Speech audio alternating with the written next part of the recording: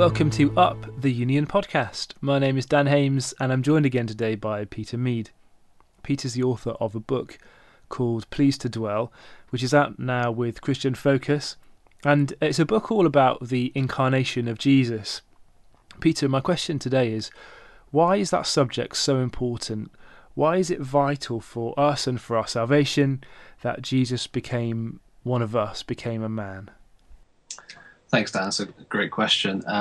I suppose it depends how we view salvation. If our view of salvation is really, can I say it, almost a bit thin, a bit narrow, then we tend to think of salvation as being about God exercising some kind of legal loophole that therefore allows us to be let in, if you like, into his heaven when we die. And so if we have a really kind of simplistic view of salvation that is essentially legal and nothing else, then I suppose you could argue that the incarnation, that the truth of Jesus becoming man, I suppose it could be argued that only has really a passing significance. Now, the moment you say that, you realize, no, it really is important.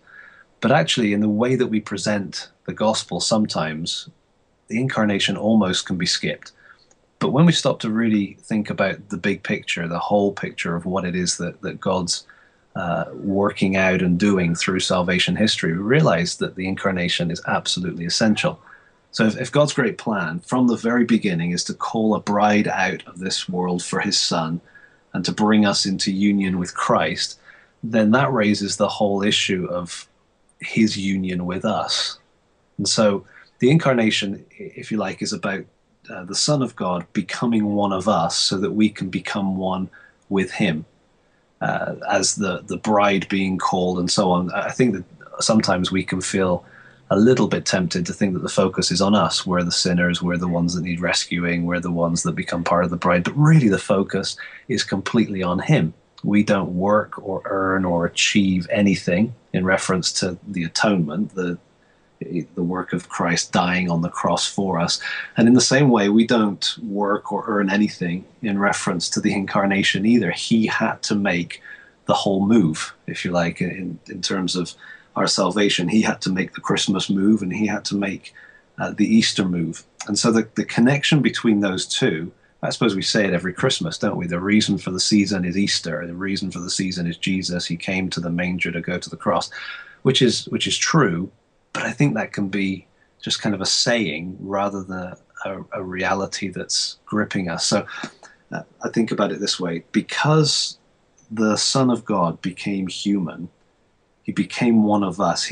In a sense, what he does there is he crosses the divide that's uncrossable. So there's this huge debate, and I don't get into this in the book, but there's this huge debate down through history about how can a perfect and a holy God really be in any way connected or united to a fallen and a flawed creation and humanity. And so this whole idea that there's got to be some buffer between God and human, there's got to be some thing that kind of links the two.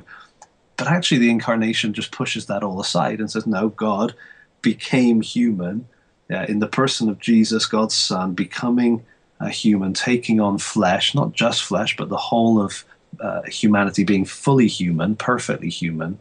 That means that he therefore is already one with us.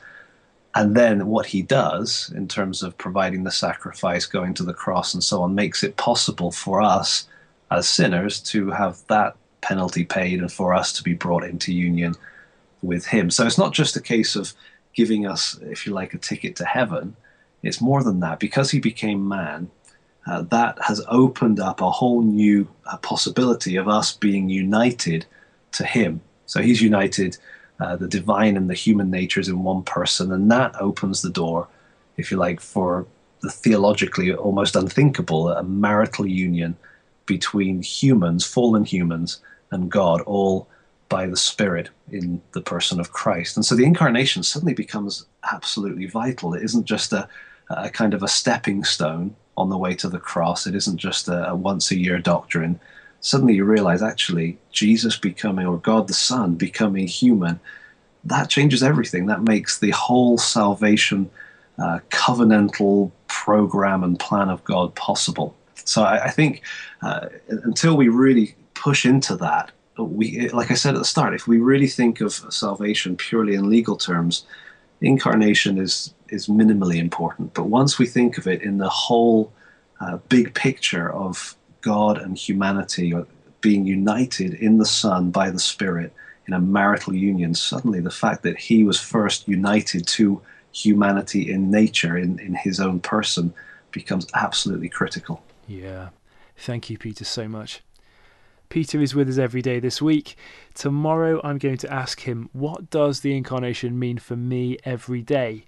That's a question you'll no doubt want to hear the answer to. You can hear it tomorrow on Up, the Union podcast.